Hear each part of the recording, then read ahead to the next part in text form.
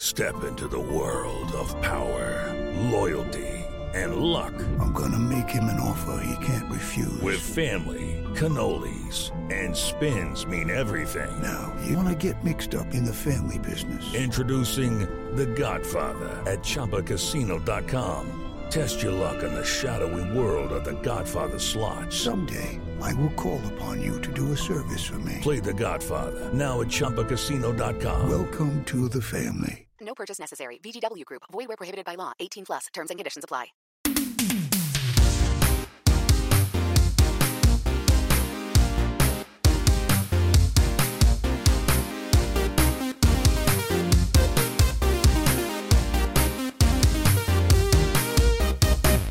Sup, nerds? It's basketball. Welcome to Horse, a basketball podcast about everything except for the wins and losses. My name is Mike Schubert, and I'm joined, as always, by my trusted co-host, the saying I should have gone second by Blake Griffin to Luka addressing the crowd in Spanish at the beginning of the game, Eric Silver. Eric, how's it going? I mean, same. Like, if someone starts out by talking in Spanish, also, who knew Luka knew so many languages? Is that just like a European thing? Like, everyone in Europe knows like at least 4 languages? Yes, Yeah. that is definitely a European thing. But also, I mean, he played in a Spanish basketball league, so that'll do it. And then everyone automatically knows English because that's how Europe rolls. Hey, that's how colonialism works. Mm-hmm. Before we get ready to talk about basketball today, we have to take a little bit of a break and get ourselves prepared, make sure our shoes are all tied and our headbands are adjusted properly in the Teal Memorial locker room. But don't worry, Teal's not dead. No, she's not. She's alive. She's making a list and checking it twice, figuring out if we're naughty or nice, because Teal is coming to town. She is, and we're nice.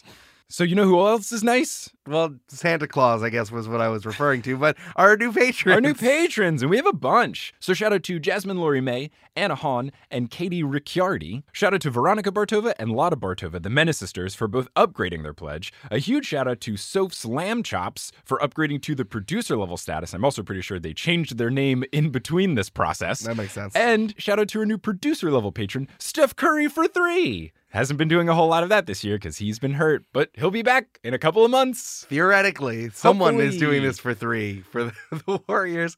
I appreciate the run of ridiculous names that we have. It's good. It all started out when I forgot that James Harden went to Arizona State and not Arizona. Mm-hmm. And now look at everything else. It's just beautiful. It's fantastic. I love that we have somehow established this culture of care.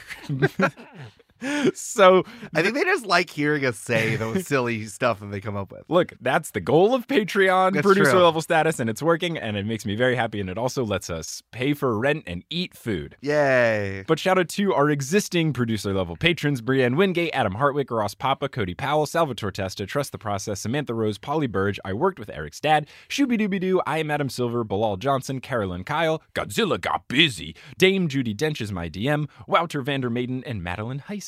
You all make it for 3 regardless. Whatever the 3 is. You could have 3 cups of coffee that day. You could make 3 paper balls into a recycling bin shots. You could have made like 3 pancakes and then distributed it amongst all of your hungry younger siblings. You could make 3 good decisions in a day. You could cut 1 sandwich into 3 parts. You could make the bed thrice.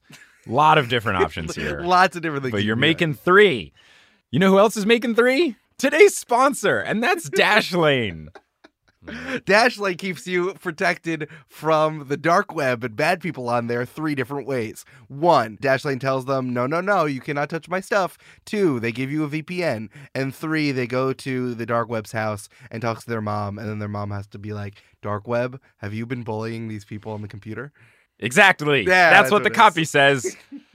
Dashlane helps you remember all of your passwords, keeps all your online data accessible and safe with an all-in-one app. They remember and autofill your login information so you don't have to worry about misspelling typos or the one that you had to change 6 times because it's been 4 days old, so you have to reset it.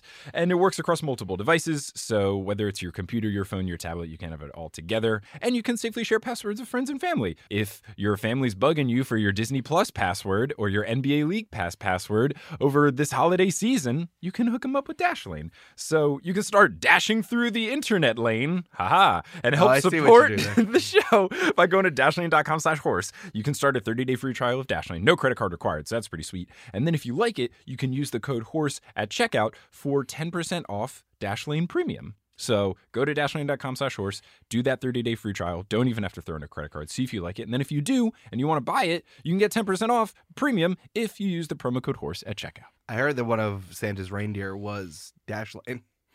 On Dashlane and Dancer exactly. and Prancer and VPN. Charles Barkley. There it is. Close enough.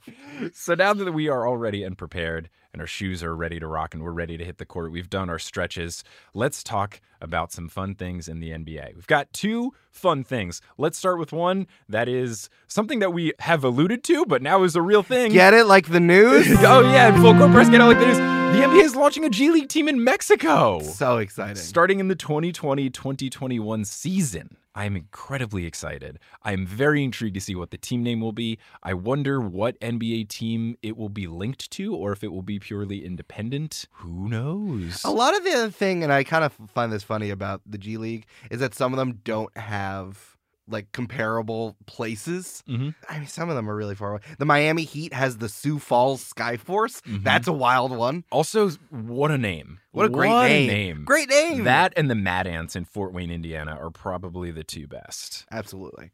So I guess it doesn't really matter, but this is really cool. I think it's sweet. Going anywhere outside of Canada for actual Big Four American sports is huge, especially of what's happening with the MLB, where they're pretty much trying to cut all of the minor league baseball teams because they just don't want to pay them. Sports in different places is the way to make other people interested. 100%. Like making a Big Four American sport into an international sport, which the NBA has been pushing so hard, especially with all the international players that's been coming over, like not only from Europe as we've been experiencing over the last like 20 years, but like a big push from Africa, which I know the NBA has been doing all over that continent. Like I'm really excited for South American, Central American, and Mexican players to really get in there. Yeah, I think it's fantastic. I also think it's fun that the NBA continues to use the G League as a way to test out ideas that they have. And one thing that they have thought about is, should we throw a team in Mexico? Should we throw a team in Europe? How's that going to screw things up? Will it be good? And this is just fun. If I'm now ever in Mexico for anything, I would go out of my way to see a G League game. That'd be super fun. I guess my biggest question is, are they going to pull players from Mexico like intentionally, or just going to be one of the places that you need to go if you're a part of the G League? A lot of G League teams are a mix of, they have a G League draft, but then also a lot of teams just have open tryouts. So they could just have an open tryout and a bunch of people from Mexico City or the surrounding area could come up and try out. And if they're good, they'll make the team. That'd be such a fun story. Just some no-name who walked onto the team, kills it, makes it in the NBA, makes millions of dollars, helps his family. That'd be super sweet. Just some guy who's ripping it up in Baja California, then becomes an NBA star. That sounds amazing. It would be really cool. So I'm very excited. What do you think the team name will be? Oh, man. I am hoping it's something mythological. Okay. I think there's a real opportunity here. Then especially Chupacabras? I was just going to say it was Chupacabra. I was going to say Chupacabras. There's always an opportunity to do something that's really attached to the city because like there's no stakes. Something from the Aztecs could also be really interesting. I just hope they don't biff it. They're just like the Spurs. Well, yeah, I hope that it's not, if it's linked to an NBA team that exists, I hope it's not just adjacent to that team name or just literally copying it like how the San Antonio Spurs have the Austin Spurs. That would be very boring. I also could see it being some sort of, I don't know what the state animal or state bird or something in Mexico is, but I could see it being some sort of animal that's important in the city, much like the Pelicans. I was going to say the Pelicans don't have a G League affiliate, so that would be perfect. Especially if they do another bird. That would be another bird. What bird is on the Mexican flag? I'm going to look that Is that up. just the eagle? Yeah, it is a eagle. Okay. Because it's from, that's really interesting. It's based on an Aztec Indian legend about how the country's capital, Mexico City, was founded. So the Mexico City Eagles would be really cool. That could be cool. That could have a really fun logo. And it's like it's a brown eagle instead of like the white eagle from Philly. So that would also be really interesting. Be very fun, very fun. So yeah, NBA going to Mexico City for the G League in 2020, 2021. Yes. Mark your calendars. Horse going to Mexico. Yeah, horse meetup, Mexico City, 2020. Catch us there. Other thing that we wanted to talk about in this full court press is something very cool that was announced earlier this week. The Sacramento Kings and the Milwaukee Bucks will will be the first teams to participate in basketball games at prisons. The teams are going to be hosting events organized by the Represent Justice campaign to break down stigmas of individuals impacted by the criminal justice system. Now, I will say at first, when I heard about this, I thought they were going to play a legit game in a prison. I also thought and that was super hype and confusing, but they're hosting events there. Each team is hosting one, and that makes more sense. The events make more sense. I thought this was going to be like all those street ball games that are on Alcatraz. It's like, oh, they're going to play it at the Rock. And I'm like, that's not sensitive. So this makes a lot more sense, and I appreciate it. Yeah, so they'll be playing at outdoor courts, and again, it's just to spread awareness, bring light to the issues that are facing incarcerated people. I think it's really important. I'm glad that the NBA is doing more to step up to fight against injustice. We saw them fall a bit short earlier this year with their dealing of the China-Hong Kong situation. So it's nice that sports are going to get involved in an issue that's really troubling in America. The more and more podcasts I listen to where they give statistics of incarceration rates and the disparity between race in the criminal justice system is staggering. So if you can bring a light to that via sports, which could get people who didn't even know this was a problem to Google it, that would be cool. So I think it'll be fun. I think the games will be really interesting. It's also cool for the prisoners. Like, that's got to be fun to be a part of something special. And it's true. I know that, like, it's hard to think of the way in the United States we think about jailing and prison, that like bad people are in prisons, but it's like, it's this institution that has a ton of people in it. Like, they still need stuff to do. They're still humans. So the fact that there is some sort of like participatory thing in here is really important. Anyone who wants to read more about that, you should go read The New Jim Crow, Mass Incarceration in the Age of Colorblindness by Michelle Alexander. I read that in college and it was amazing. It is this newer book just laying down all of the foundations that you might need to know about the prison industrial complex and how much money people are making from building prisons like that. So it's nice that the NBA is getting involved. Yeah. This is something that we end up talking about in the interview later, but it is interesting that we need like our sports teams to do activism, right? And like has to stand up for domestic and international issues. Like, bonus points to them, but I can't believe that it's like the NBA who has to do this, because obviously our representatives won't do anything about prison reform. So I don't know. What is especially cool about the Bucks being one of the teams is that at the event that they're doing in Wisconsin, Sterling Brown and George Hill are going to be there. And Sterling Brown, if you recall, had a civil suit against the city of Milwaukee filed because he was shot with a stun gun in January of 2018 because he parked his car incorrectly at a Walgreens. I think what happened is he just like parked in a handicap spot just to run in and grab something. And when he came out, there were like 8 police officers and he was trying to be very nice. It was this whole issue. Thankfully, the charges against him got dropped. I believe the cops were suspended, or the thing where they don't really get fired or whatever. They get like paid to not work or some bullshit. But I'm glad that he'll be a part of it. And another cool thing is that Nike is going to be donating sneakers and clothes to the incarcerated players and other participants. But what's shitty is that because of the way the prison works, they have to mail the clothing to their families because the residents cannot keep articles while imprisoned. Right. So that's kind of unfortunate. It's like, how much can you do? It's an institution that it's hard to fight against, and fuck all that stuff. So glad that the NBA is doing something cool and impactful, and hopefully this could raise awareness and achieve what they're setting out to do. Absolutely. And that's what we got for Full Court Press. Get it? Like the news. I do get it. That's very good. That's good news. 1, 2, 3. 3, 2, 1. 3 on 3. Mike, yes. What are those? Are those jingle bells I'm hearing? Oh, are those menorah candles being lit that I'm hearing?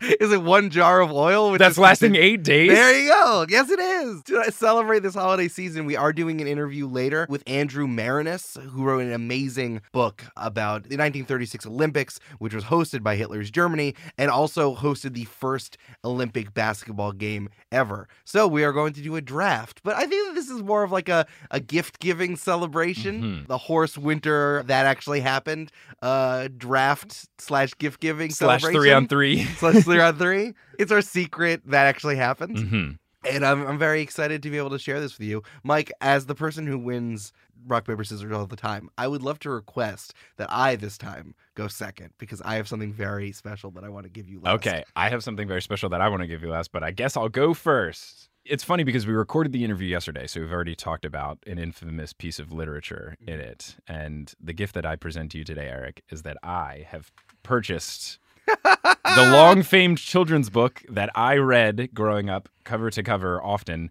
It is a Sports Illustrated for Kids beginner's book called Wacky Basketball Facts to Bounce Around by Sheila Sweeney. I read it, and it's hilarious just because some of the things that the way it's written, they will just say something and it'll be semi-educational. For example, the court. Lots of games are played on grass or dirt, but not basketball. It is played on a hard court. Can you guess why? I think that the ball would bounce better on a hard court. Did I get it right? You did. You got Yay. it correct. They also have fun interactive segments like George Marison's hand, and you can put your hand on it to see how big it is compared to yours. That is a very large hand. It's scary. But what I have done for this 3-on-3 is I took the 3 most interesting things that I learned from this book and found bigger stories about. Okay. So the 3rd most interesting story that I found from Wacky Basketball Facts to Bounce Around was about the first ever professional basketball game. Nice. Did Did you know that during the first ever professional basketball game, the players wore long tights and velvet shorts? No, I did not know that. So in 1896, there was a group of men who regularly played basketball in Trenton, New Jersey, which is very close to where I grew up, maybe a 10-minute drive, at a local YMCA. But one day, they found that their building where they played at was unavailable. They couldn't play there, but they really wanted to play. So to get over this, to combat this, they rented out a local Masonic hall Nice. and decided to charge admission to recoup on the costs. Thus making it the first professional game to ever take place. There were so many spectators that showed up that it didn't just only cover their expenses, but there was money left over. So each player then earned $15, which back then, a sizable chunk of change. Mm-hmm. There was an extra $1 left over by dividing by however many people were there. So they gave that extra $1 to Fred Cooper, who organized it, which made Fred Cooper the first ever, quote, highest paid player in basketball history. It's very good. I So thought you were going to say he was the first ever stage manager in basketball history. So it's funny that you mentioned him as a stage manager because not only did he organize it, but he also designed that uniform, which included the tights and velvet shorts. There you go. So that was the first game. And then 2 years later, the first league was formed in 1898. There you go. So shout out to New Jersey. Shout out to Velvet Shorts. Mike, in exchange, I'm going to give you the thing that you like the most about the NBA. Okay. Which is talking about random amounts of money and why that makes absolutely no sense. Cool. I love it. My thread 3 is random 3 fun money facts about the NBA that I'm going to give to you. This first one is about the most expensive piece of basketball memorabilia ever auctioned off. Oh, man. Can you guess what you think the piece of memorabilia could be? I would assume it is Michael Jordan related. It is not Michael Jordan related, but I like where your head's at. It's going to be some big player. You know what? I think you got to take it back even older because the real first big player. Could it be the peach basket from James Naismith's first game of basketball? You're getting close. It is James Naismith's first piece of paper that he wrote down the basketball rules. Dang. How much do you think that it was auctioned off for? $25 million. It was auctioned off for $4.3 million. That's a lot of dollars for a piece of paper. It was bought by David Booth, who is a Kansas University graduate. He grew up on 1931 Naismith Drive, just south of the University of Kansas. So, Kansas loves basketball because it sees itself as the birthplace of basketball. James Naismith was born in Canada, moved to Kansas, and invented basketball in a Kansas YMCA. So Kansas is basketball frenzy because they see it as theirs. When asked how much higher he would have bid, Booth said, it was getting close. 4.5 million, too rich for my blood. Look at 4.4, I gotta draw the line. And now it was donated to the University of Kansas, and it's now displayed kind of in their basketball shrine that they have there. That's really cool. So there you go. Most expensive piece of basketball memorabilia, $4.3 million for the first rules of basketball. Bonkers. Absolutely bonkers. Okay, second fun story that I learned from Wacky Basketball Facts to bounce around. Let me just read you a headline from something written in the Los Angeles Times in February of 1990. Lonnie White writes, quote, Morningside's, so high school, Morningside's Lisa Leslie, scores 101 in one half, Girls basketball, she is initially credited with record-tying 105, but game officially ends when opponents refuse to play. So Lisa Leslie, WNBA legend, basically the first huge player in the WNBA, she went to Inglewood Morningside High School, and on a Wednesday night game against South Torrance, she scored 101 points in just 16 minutes. Amazing. She was trying to defeat Cheryl Miller's record, which had been set 8 years prior, of 105. But there was a whole hubbub of a situation. So at the end of the first half, it was 102 to 24. So, respectable score. 24? Hey, you're doing something. You got to put some points on the board. Leslie had 101 points in the half. One of her other teammates scored 1 point. Thank you. So what happened is at halftime, they come out after and the other team doesn't show up. Everyone is aware that the record is 105. So what the referees do to try to help Leslie out is they start hitting the other team with a delay of game warning, which is a technical foul. So for every minute or so that they didn't show up, they let Lisa Leslie shoot a free throw. So she made 4 free throws and then got to 105. Right. But then after the team didn't come out for a certain amount of time, they sent everyone home because they realized the other team wasn't bringing anybody out. But Leslie still went home thinking I was going to score 105 and whatever. But the official ruling by the school was that if a team leaves at halftime, you don't play the rest of the game. The game has been forfeit. Right. So it was reduced to her original 101. Mike, I want to hear everything about Lisa Leslie, but can you tell me more about the other team? Oh, yes, that's what I was going to tell you, because it's very interesting. So South Torrance started the game with only 6 players.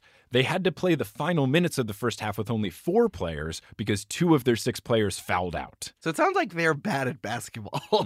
It wasn't even just playing against Lisa Leslie and be like, hey, what about this defensive strategy we have, which is where we hit them and do illegal things? I mean, there's only certain ways you can stop Leslie, but also maybe have more than 6 people show up. So the coach, Gil Ramirez, could not be reached for comment. Of course. But the official, John Lundquist, good dude, said, quote, I allowed Leslie to shoot the foul shots because she was so close to the record. But after review with Southern Section Associate Commissioner Dean Crowley, the game was over at halftime because the coach refused to play.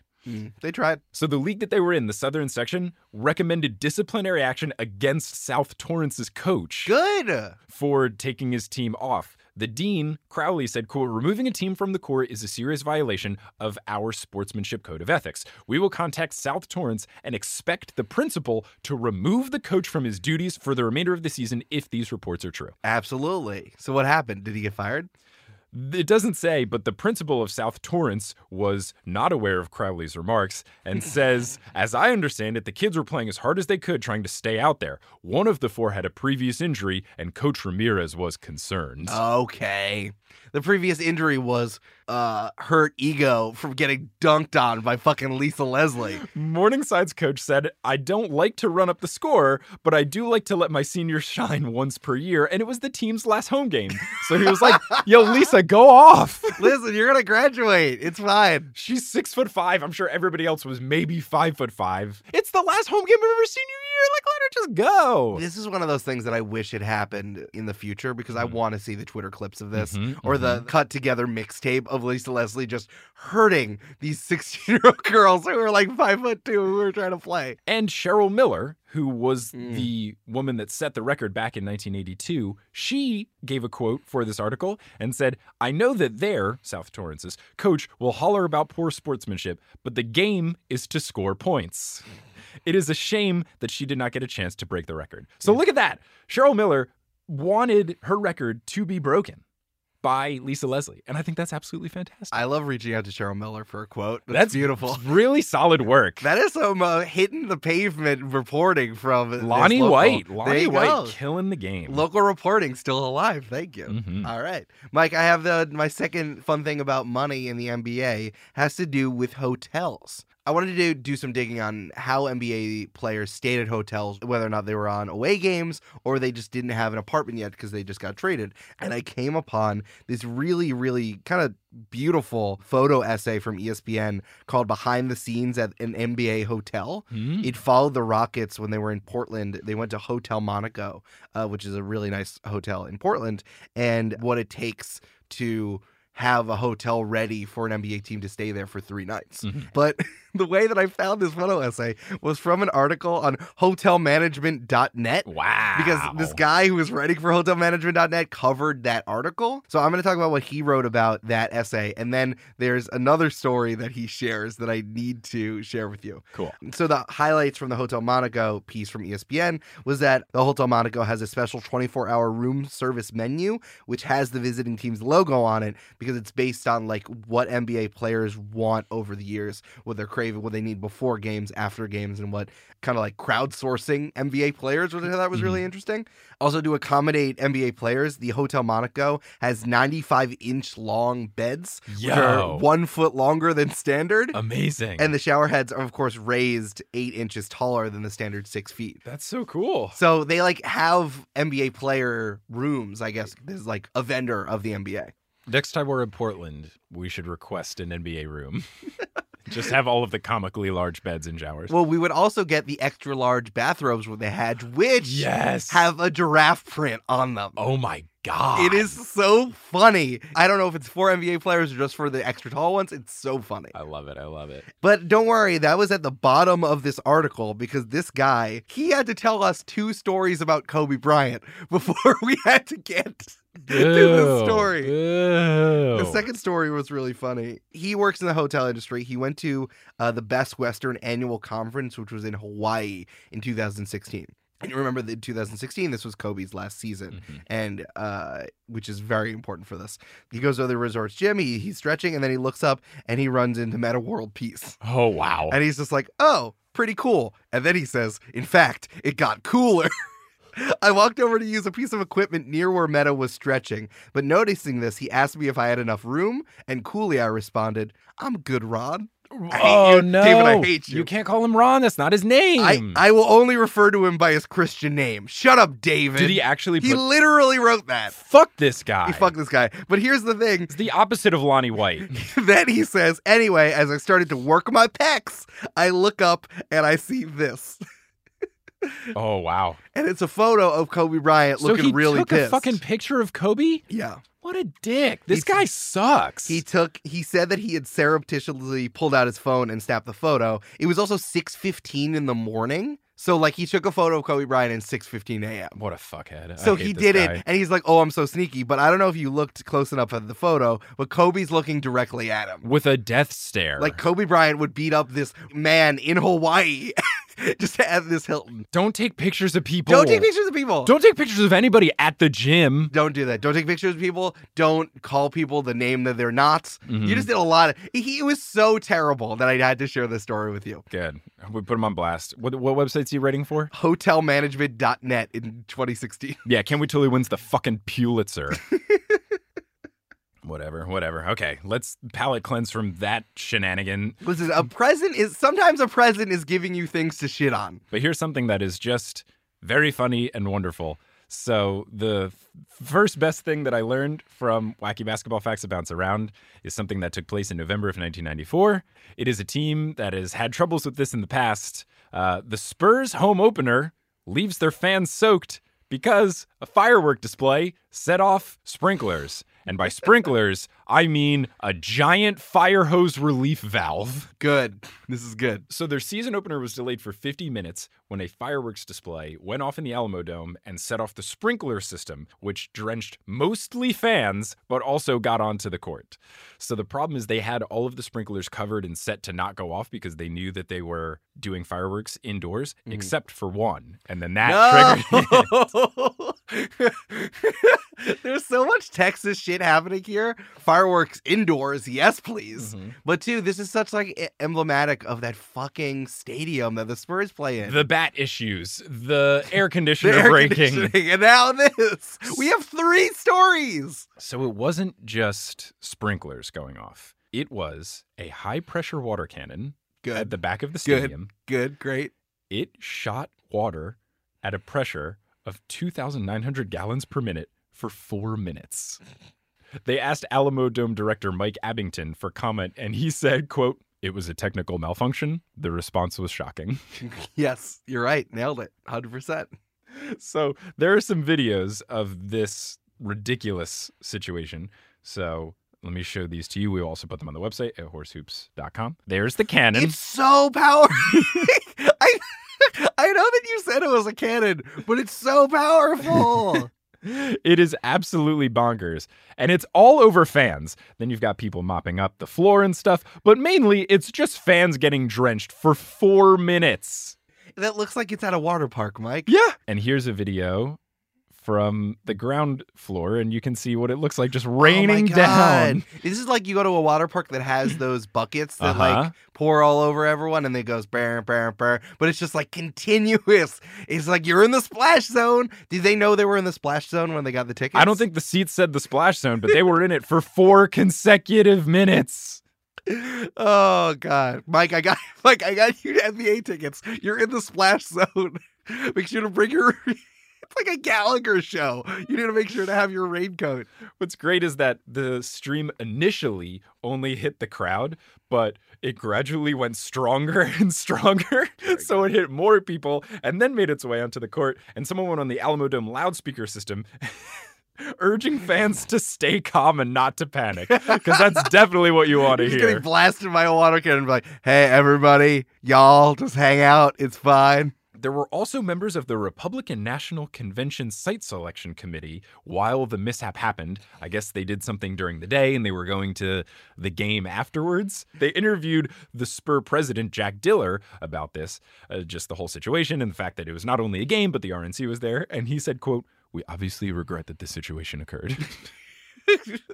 The quotes in this article, phenomenal. I know all of the Bushes personally. We did not try to soak them. That was on us. Finally, they interviewed some fans about it. They were in higher spirits. They realized it was silly and ridiculous. They were just happy to be there. One in particular said, "The water was pushing us. We were forced all the way down the aisle. This will be the most memorable game. We were laughing all the way down." Glad they were laughing. Shout out to that guy.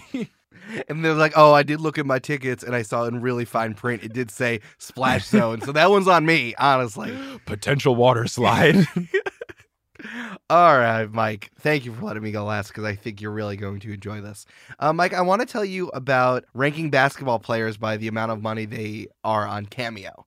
Oh, I saw this on Reddit. Yeah. Do you know what Cameo is? Yeah, they reached out to me specifically to try to get me on there because of Potterless. You should do it. No way. Free money. And it's gross. It's kind of like cutting out the middleman of celebrity. It's like basically you pay someone to say whatever message you want within reason, and they can or cannot, something that as I dug into Cameo a little bit more, they can or cannot choose to take your request, and then you pay them the amount of money depending on how popular or how famous they are. I think the amount of money that I would have gained from using Cameo is not worth the amount of respect that I would have lost for myself, and I think other people would have lost for me. But I wanted to tell you just about this from this Reddit post, how expensive some of these people are on Cameo. Mm-hmm. The most expensive basketball player is Ron Artest, aka Meta World Peace. Wow, that is not who I would have guessed. They pull $1,000 a Cameo. Whew. The second most expensive player is Ben Gordon. Ben Gordon? At $700. So 0 people have done that. Who gives a shit about Ben Gordon? I don't know. There has to be a reason why the money is so high, because he is more expensive than Gary Payton at $625, Kareem Abdul-Jabbar at $500, or Vince Carter at $300. Why is Vince Carter doing this? Vince Carter's making millions of dollars currently. I don't know. For a retired player, I can kind of get it. But what are you doing? You're making at least $2 million this season. And then he's going to be, I don't know. People do stuff just so that they could have some more money in their pocket. I guess it's interesting because we talk about this sometimes, is like how much money is worthwhile. Like, what is the biggest difference between $5 million and $10 million? Or in Vince Carter's case, what's the difference between $5 million and $5,001,000? Exactly. Like, well, interestingly, though, Vince Carter is the same amount as the professor from And One Street Ball. That I support. That's good. He's at $300, and who's more than Mo Bamba at $275, Dwight Howard at $200, or Rick Barry at $150. Okay, well, Rick Barry sucks. Mo Bamba, the best thing about him is the song that is titled after him. Yeah. And Dwight Howard was bad for the past decade about that until LeBron was like, hey, what if you were good at basketball again, Dwight? But Mike, I really wanted to see the most value that I could get. And there is someone who I think really stood out to me, who is Darius Miles. Mm-hmm. Darius Miles, a former Clippers player from the really bad Clippers era, and you can get it for $20. And I really wanted to kick this around. So, Mike, here is Did you your real actually? present. Oh, no. Mike, Oh, I got you a cameo of Darius Miles. Oh, my gosh. What's up, Mike? This is Darius Miles. Please don't give up on the Knicks, and I got a strange feeling that something good gonna come very soon. It's really interesting the way he's like, hey, just like tell me what the message he wants to be. I'm like, hey, my friend Mike is a Knicks fan, and sometimes he gets sad by how bad they are. So I wanted to see what he would do with that, and that's what he came up with. That's great. So there that's you go. Very fun. Merry holidays, Mike. Thank you for Merry holidays. See, now did you see why it was worth it for me to It's go very last? good. I get it for sure. Well, now that you have given me this gift, I want to show you. I ordered something for you/us to put up in the Multitudio that did not deliver, and I'm leaving in 5 hours to go back to Texas. So we'll be chilling in my apartment, but I want to pull up an image of what I got for us. I will say that this was a Hanukkah miracle because Darius Miles had 4 days to do it, and he did it in 2. Ooh. So a real Hanukkah. I literally got this at 11:30 last night, and I'm like, why do I have an email now? And I turned over, and I was just like, yes. Here at Horse, we are no strangers to the players that we absolutely love and adore. And there's a really great artist that had an awesome Black Friday sale. I got a couple different art pieces, and one that I got for us that we could put in our Multitude basketball shrine in the Multitudio is from our favorite player, who you might think is Shaq, but is actually not Shaq. It's Sue Bird. Oh, that's actually so beautiful. Yeah, so I'll put a picture of it up on Who's the episode artist? page. So the artist is Ryan Simpson. You can check him out on Instagram at RTSimp. It's the same name as his website, rtsimp.com, but he's shut down all his orders because he did a big Black Friday thing and then shut it down so that he could get everything delivered by Christmas. It's this really awesome image where it's all pink in the background. She's got her green Storm jersey on, and she just looks very powerful. And it's Sue Bird, and it's a limited run. He only made 25 of them. So we have one of the 25. Let's go. Yeah, so we'll get that up in the Multitudio and frame it and put it with our existing basketballs and Multitude custom jerseys. So yeah, that was my Christmas gift to you this year. Thank you. And you can find Darius Miles on Cameo. So now we move on to a very special interview that we have with the author of Games of Deception, the true story of the first U.S. Olympic basketball team at the 1936 Olympics in Hitler's Germany. It's Andrew Maraniss. Andrew, how's it going? I'm doing great. I'm excited to be on this podcast with you guys. I know it's going to be fun. Yeah, I'm really excited too, especially because of the subject being the 1936 Olympics, because I had a childhood basketball book when I was growing up in New Jersey that had a bunch of fun facts. It was called Wacky Basketball Facts to Bounce Around. I'm glad you have the real title, because we've been talking about this mythologized book for so long, and now we actually know what the title is. So in Wacky Basketball Facts to Bounce Around, it talked about the 1936 Olympics, saying it was the first time that basketball was in it, and it mentioned that because basketball at that time was played outdoors, that when it rained, it was mud. So I'm very excited to talk to you to learn a little bit more than just this 2-sentence blurb I got in my book, and then also eventually read the entirety of your book to learn all about it. The things that you couldn't talk about in a children's book about basketball. I love it that book that you had when you were a little kid has sort of, inspired the direction of your life in some ways. And, I was the same way when I was a kid. Primarily only sports books. My grandfather subscribed me to a Green Bay Packers and a Milwaukee Brewers newsletter. I mean, that was the reading I did. Kids these days have such great books to choose from, but for me, it was sports newsletters. So it was all my reading as a little guy. Already now, you started out by saying kids these days and then said a positive thing after it. And then before, you were like, I'm so glad we're going to talk about Hitler's Germany. All right. Kids these days. Yeah, get off my lawn. Kids these days always with their informative, well-researched books, exploring parts of sports from history and different perspectives. Who the hell do they think they are? I know. Yeah, exactly. It's ridiculous. I got the chance to house about 100 pages of the book over the last few days because I'm so interested in the topic. But can you give a brief summary of everything that you hit? Because my understanding is that this book really goes in a bunch of different directions when it comes to basketball 1936 and where the United States and Europe is at this time. Absolutely. So I tried to write a book that would be interesting to people who love basketball, but also people who could care less about basketball, and to put the story of this Olympic basketball team into the context of the times, and what was going on in the world at that time. And so The book deals with, I would say, three main threads. The first is the invention of basketball and James Naismith's story, who he was, how he came to invent this game. To me, it's amazing to think about that in December of 1891, there was a world without basketball. And then the very next day, there was a world with basketball because this student stayed up all night inventing a new game. And then it was played. And then within 45 years, it spread from that one YMCA school in Massachusetts all over the globe to the point that it could be played in the Olympics in the inventor's lifetime. And Naismith was able to go to Berlin to see his invention debut in the Olympics.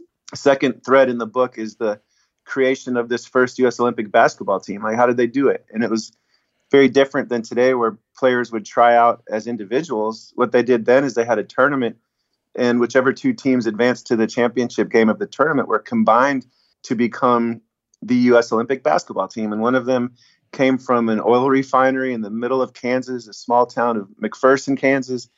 And the other team came from Hollywood. The guys worked at Universal Pictures in Hollywood, which I thought was pretty interesting story, the backgrounds of both of those teams. And then the third, and what I consider the most important thread of the book, is the state of the world at that time, what it was like in Nazi Germany for these athletes, but also for the people, and especially the Jewish people of Germany at that time, and how that compared to racism in the United States, and the fact that the Nazis even looked to the United States to come up with the Nuremberg laws. When they passed the Nuremberg laws defining who was Jewish and defining how much blood, you had in you, whether you were Jewish or not, they had looked for the most racist laws in the world as they were coming up with their own laws, and they found them in the United States. And so I draw those parallels as well. I think the way that you're able to thread all of these ideas together, especially that third one, as you tie the Jews in the United States in 1936 with the Jim Crow laws and discriminatory practices against black people at that time, especially when you're talking about basketball. All of the people who are on the 1936 Olympic team are white because they're the only people who are really allowed to get a shot to be on the team and participate in that tournament.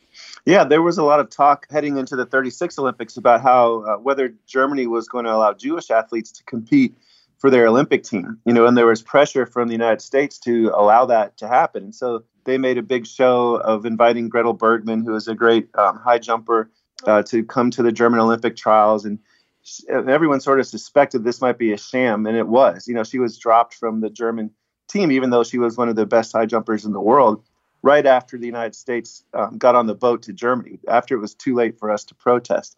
And yet, at the same time, the United States wasn't letting African-American teams try out for the Olympic basketball team.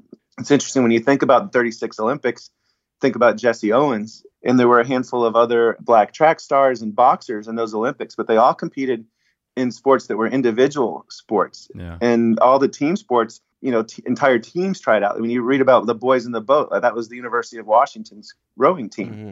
Basketball team was two entire teams, and the American Olympic officials weren't going to let entire black teams compete in the Olympics.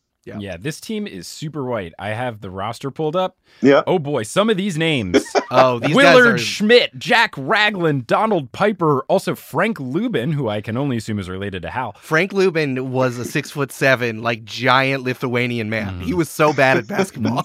No name better takes the cake than the captain, though. Joe Cephas Fortenberry. Joe Fortenberry, man. Yeah, you might make fun of Joe Fortenberry's name, but you would not have done that in person. This guy was a bare-knuckle brawler in West Texas, and in his town back in the 1920s and early 30s, each town sort of had their champion teenage boxer, and they would challenge each other to fight. And one time, a boxer came to Happy, Texas to take on Joe Fortenberry, and it was at night.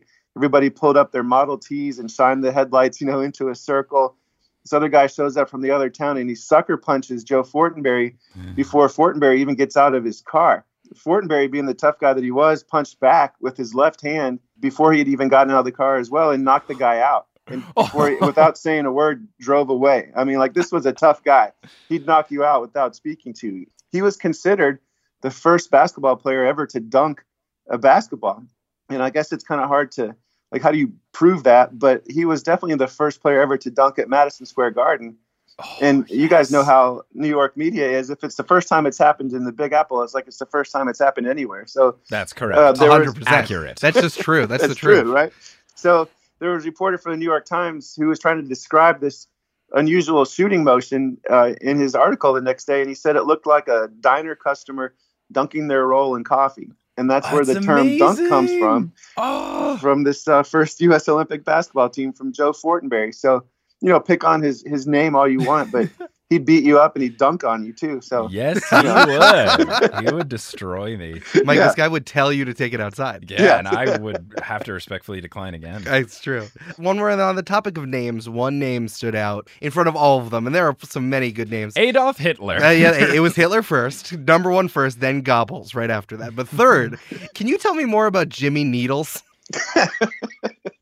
Because the details that I've gotten about him, Mike, here's what I know about him. Yeah. Jimmy Needles was the coach of the U.S. team. He also drank 25 cups of coffee a day. Not enough. And his players hated him. So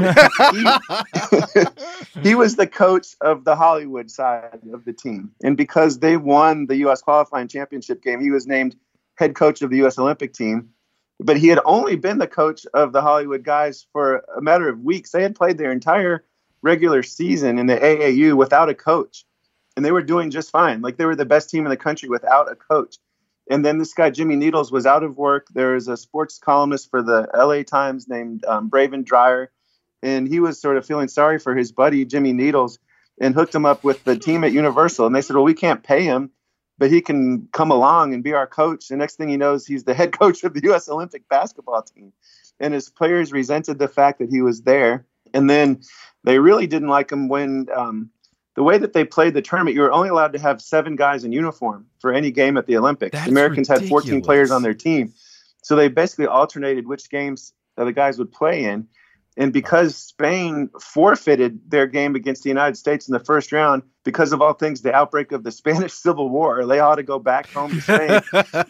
It threw off the alternating aspect of the U.S. team. And so the guys that got to play in the gold medal game were the ones from Kansas who hadn't even won the U.S. qualifying tournament. And so all the L.A. players were really pissed off, and they went to Needles the night before the game demanding that they get to play, but he didn't really advocate for them. So Jimmy Needles wasn't a beloved figure by these guys, and they kind of diminished him in terms of his basketball abilities. But he went on to become the athletic director at the University of San Francisco and hired Pete Newell there, who's a legendary basketball figure. And then they go on to have, recruit Bill Russell and win the national championship. So he plays a pretty big role in the history of basketball in this country, but wasn't a big name at the time. He's just an unemployed coach and kind of lucked into becoming the first U.S. Olympic basketball coach. It's amazing. Wild. It's funny that you mentioned the teams and switching and alternating, because the scores are interesting and the United States scores vary from game to game. One thing I think that's very fun is that when a team forfeits, the official score is listed as 2-0. That's right. Oh, we got to make it one basket. It's because there was no shot clock, so one team scored and then they just held the ball. They could. But these scores could not have been entertaining to watch. The highest scoring gross game was 56-23. That was the most. And then the final between the U.S. and Canada was 19-8. Well, that game was a joke of a game. Oh. So you talked about from your childhood basketball book how they've had to play outside. The gold medal game was played in a driving rainstorm.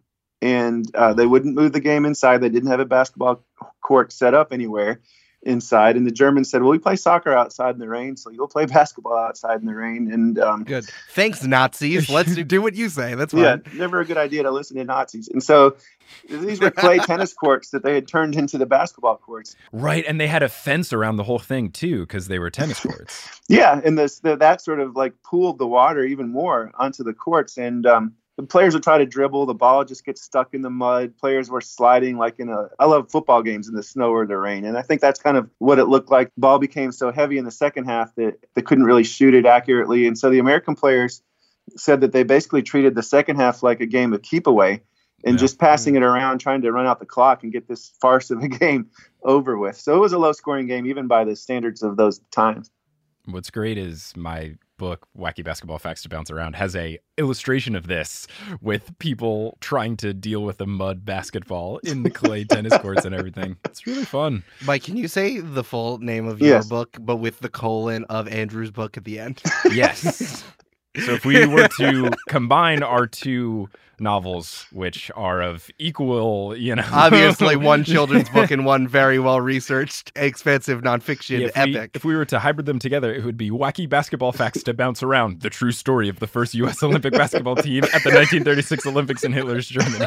That would have been a much better title. I'm kind of pissed off I didn't do that now. Listen, it's too long for our episode title, so you can have that if you really want it. All right, I'm gonna run with it. I'll send that to my publisher after this. See if they can. For the paperback. For the paperback, exactly. That's extremely good. No, but one thing that relates to what you're saying is, my book is intended for adults, but also for students. One thing I try to do through my books is to get middle school, high school kids interested in reading through sports, which worked for me when I was a kid. And every time I go to a school, I always meet a teacher or a librarian who'll say, "Oh, they've got this kid who's on the basketball team or a football team who never reads books, but maybe they'll pick up this book with the basketball players on the cover." I'm trying to emulate your wacky sports author there, even through these serious books. Now, this is a perfect jumping off point here. There was one quote in the earlier part of the book that really stood out. You say very explicitly about the argument that sports and politics just didn't need to come together when they were trying to put the Olympics together. And I'm going to quote your book at you so that you feel edified for that. Political considerations related to race, gender, religion, nationality, social status, and sexuality have determined who can play, what they can play, where they can play, and how much they can earn for centuries. Why was it so important for you to explicitly say that in this book right from the jump? You do hear a lot of people say these days that, sports and politics should be kept separate.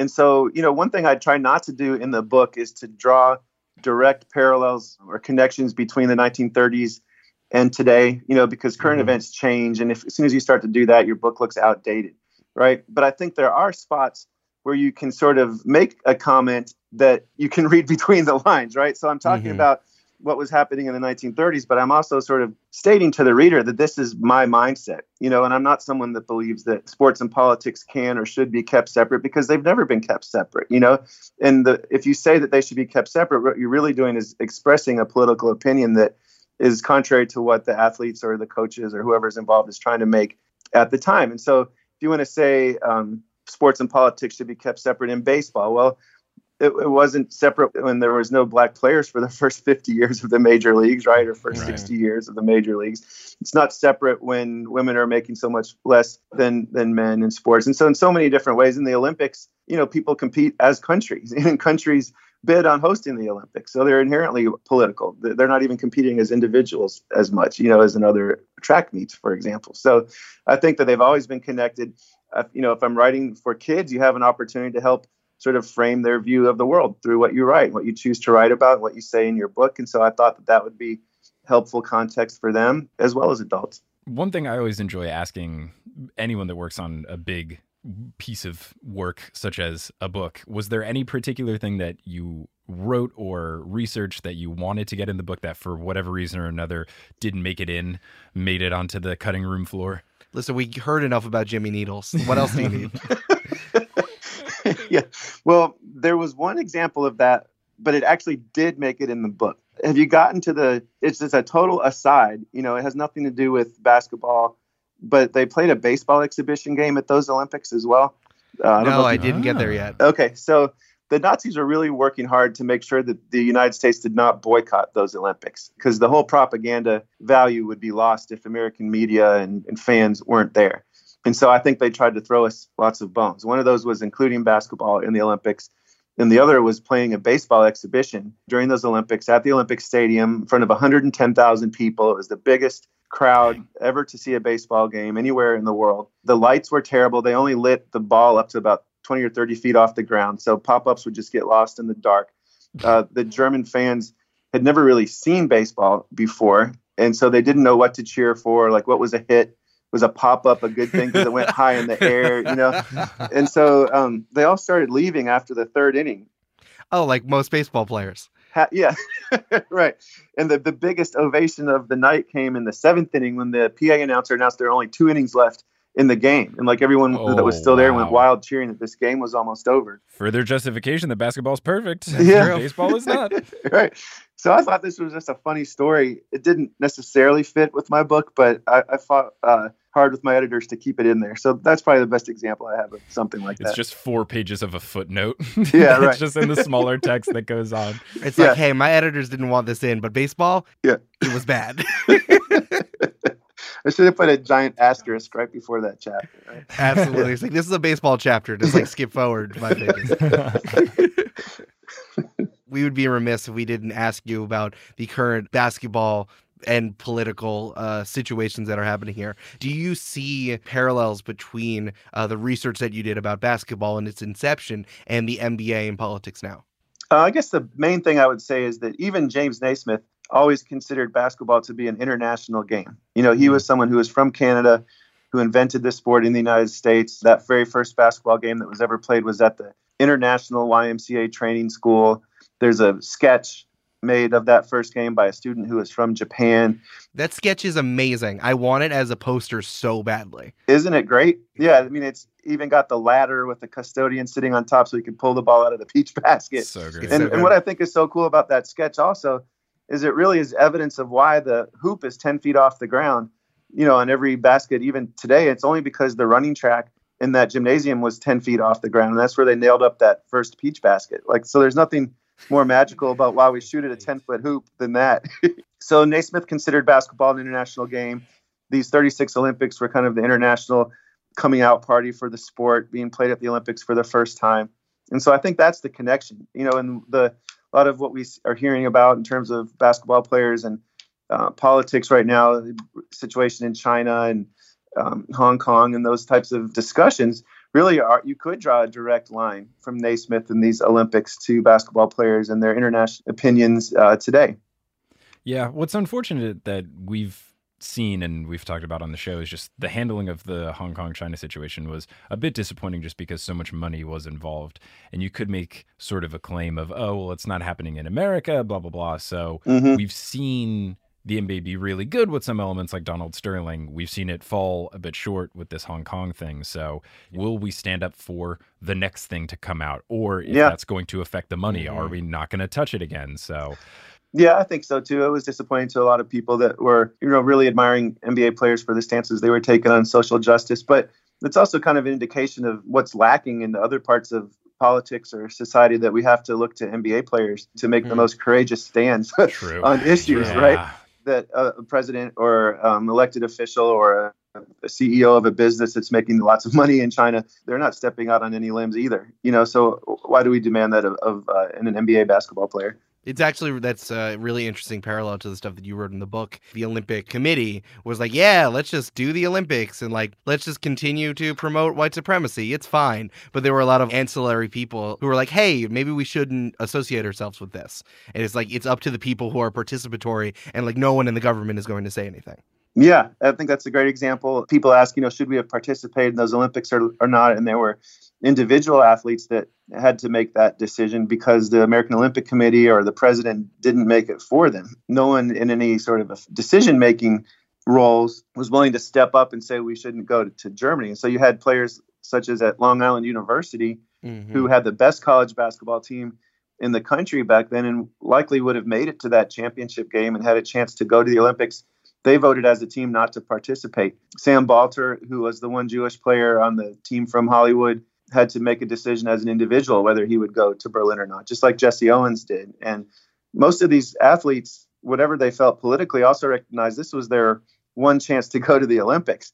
You know, and so Sam Balter, Jewish basketball player, decided to go, and he felt like best way he could refute Hitler was to go to the Olympics and play well and win a gold medal. And even in retrospect, after the Holocaust and World War II, he still said that he was proud that he had gone, and that he knew when he died, his obituary, the first paragraph would say that he was a gold medalist, and he was really proud of that. One last question I have to ask you. You're living in Nashville. You had your book party at the illustrious Parnassus bookstore. A thing that we end up doing when we do live shows in cities that don't have basketball teams, sometimes we try to make a basketball team from scratch. If you could make a basketball team in Nashville, what would the name of that basketball team be?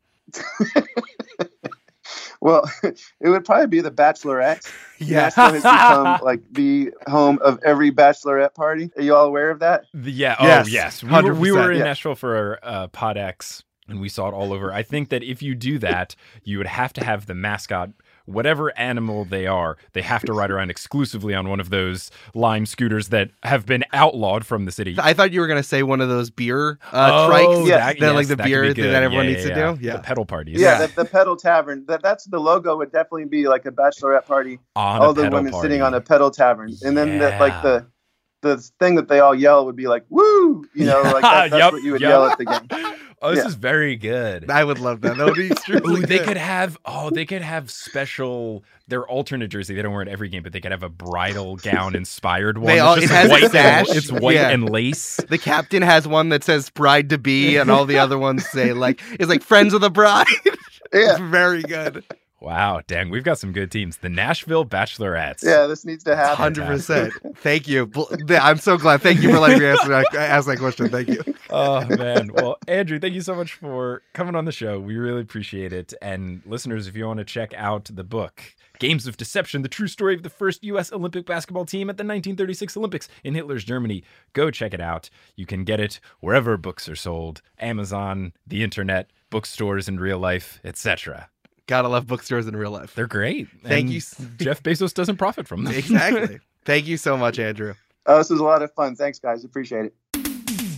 Thanks for listening to this episode of Horse. Horse is hosted by Eric Silver and Mike Schubert. It is edited and mixed by Eric Silver. The social media is run by Mike Schubert.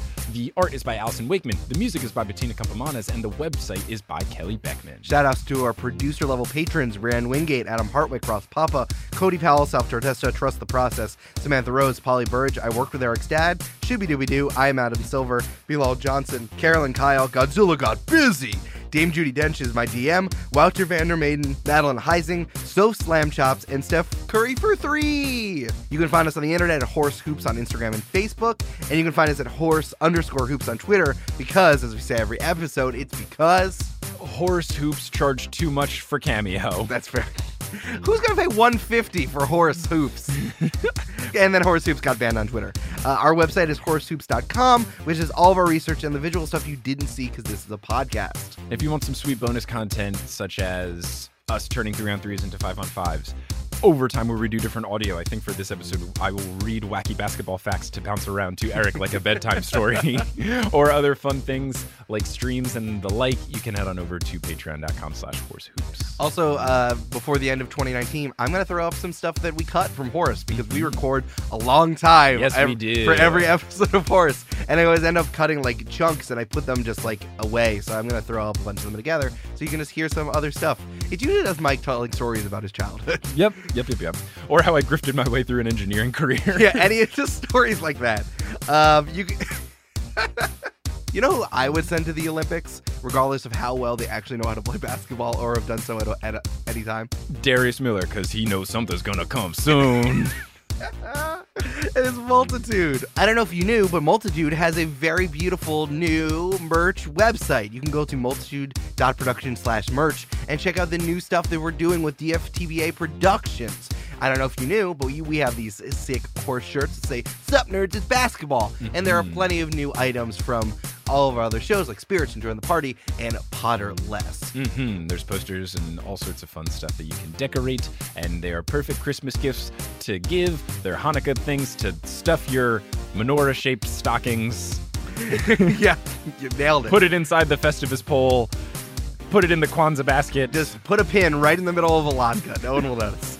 And as we round out every episode, we're going to put our hands in the middle and say something on the count of 3. So Darius Miles should definitely join in this, so we'll have to say something that he's already recorded of saying. So his full thing was, I got a strange feeling that that something something's gonna gonna come come very very soon. soon. 1, 2, 3. I got a strange feeling that something's gonna come very soon.